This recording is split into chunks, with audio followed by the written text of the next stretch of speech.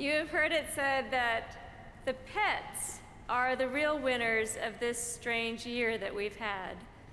Shelters have reported running out of animals to adopt as people opened their homes to new friends for comfort and companionship in the pandemic. And the pets we've had suddenly got more attention. Clearly, the year has been a total win for dogs whose owners have been able to stay home more often. The benefits are perhaps less clear for cats.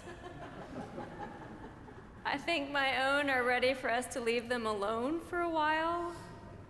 Now, that could be because the kids have been carting them around, squeezing them, and generally interrupting their naps far more often than the cats can tolerate. But from the human perspective, such activities in a rough year were about finding comfort in something that we love. We have a tendency to try to hold on to or even squeeze what we love. Now, the cat's plight reminds me of the story of a 10-year-old who loved his guinea pigs very much. He spent as much time with them as possible. He never wanted to leave them alone, which, for the record, they would not have minded. But the boy wanted a way to bring them to school so that they wouldn't be apart. So he took an old backpack, he cut the front out of it and replaced the fabric with chicken wire. He placed a hard rectangular piece of plastic at the bottom to create a rigid, flat surface. Note that these elements were washable and chew-proof, key for containing rodents. He added a strap for a water bottle inside, and the creation was complete, which he dubbed the guinea pack. It was a portable backpack for guinea pigs, handy for taking them to school or to a friend's house, to church, or anywhere you needed to go, anytime. Now, to my surprise, the guinea pig that the inventor tried this out on did not seem to mind being toted around. Of course, when that same guinea pig was put in the grass in the backyard a few minutes later, she took off, fast. Now, while comfortable with a certain amount of human handling and even small containment, guinea pigs are also free creatures who run at the first chance of freedom. I'm quite sure she would have kept going if the inventor had not caught up with her. He promptly put her back in the cage. All ended well, and she got some fresh greens to munch on for her troubles. The guinea pig in the backpack is not a bad image for how we try to understand God. That might be a strange thought, but in my defense, images and theology tend to get a little weird on Ascension. As we imagine Jesus floating up into the atmosphere on a cloud, as the biblical record reports. So we'll just go ahead and use the guinea backpack analogy. For one thing, we like to contain God, and we prefer to hold on to whatever knowledge of the divine that we have in a reasonably sized box. In some ways, I think we are supposed to.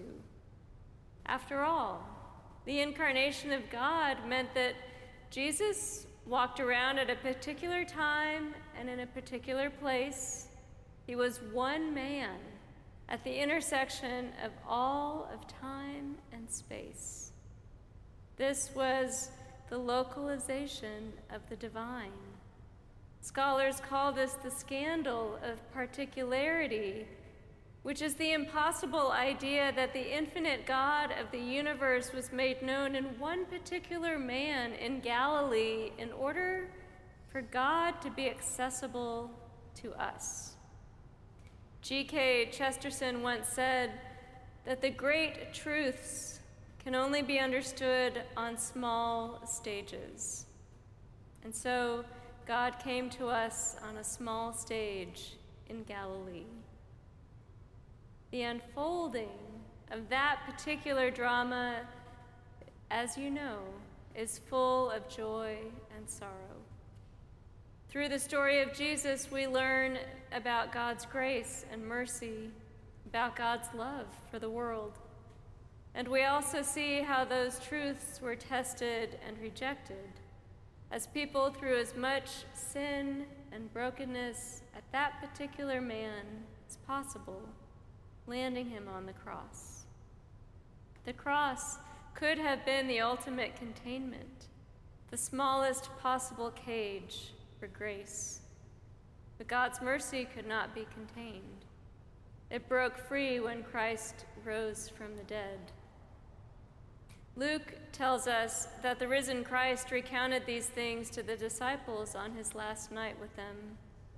And then he gave them final instructions to proclaim the forgiveness of sins in his name to all nations, beginning in Jerusalem.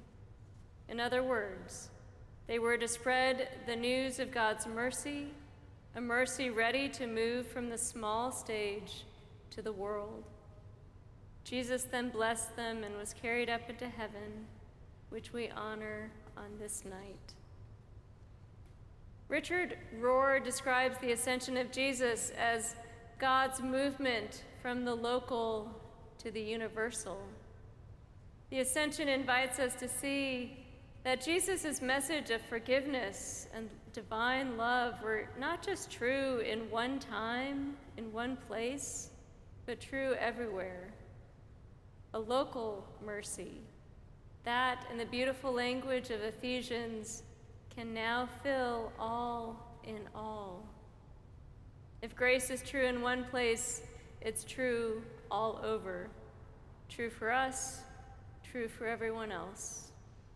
Beyond any box we try to confine it in. That's the heart of the ascension. What started as a particularity, a localization of God the disciples could know and love, is now free to reach far and wide. God chose a small stage in order to be accessible, but God will not stay there. Grace cannot be so contained. I think of that fourth grader carrying around his favorite guinea pig in the guinea pack, and marvel at how we all try to carry a bit of God around with us. We hold on to what we know, what we can love. We carry some wisdom around and a sense of the holy. The ascension, however, reminds us that God cannot fit inside of our containers. The mercy of God is wider than we think. The love of God is so much bigger than we can imagine. And the grace of God is on the move, fast. We just have to start with what we know, with what we can love, and God will take it from there. Amen.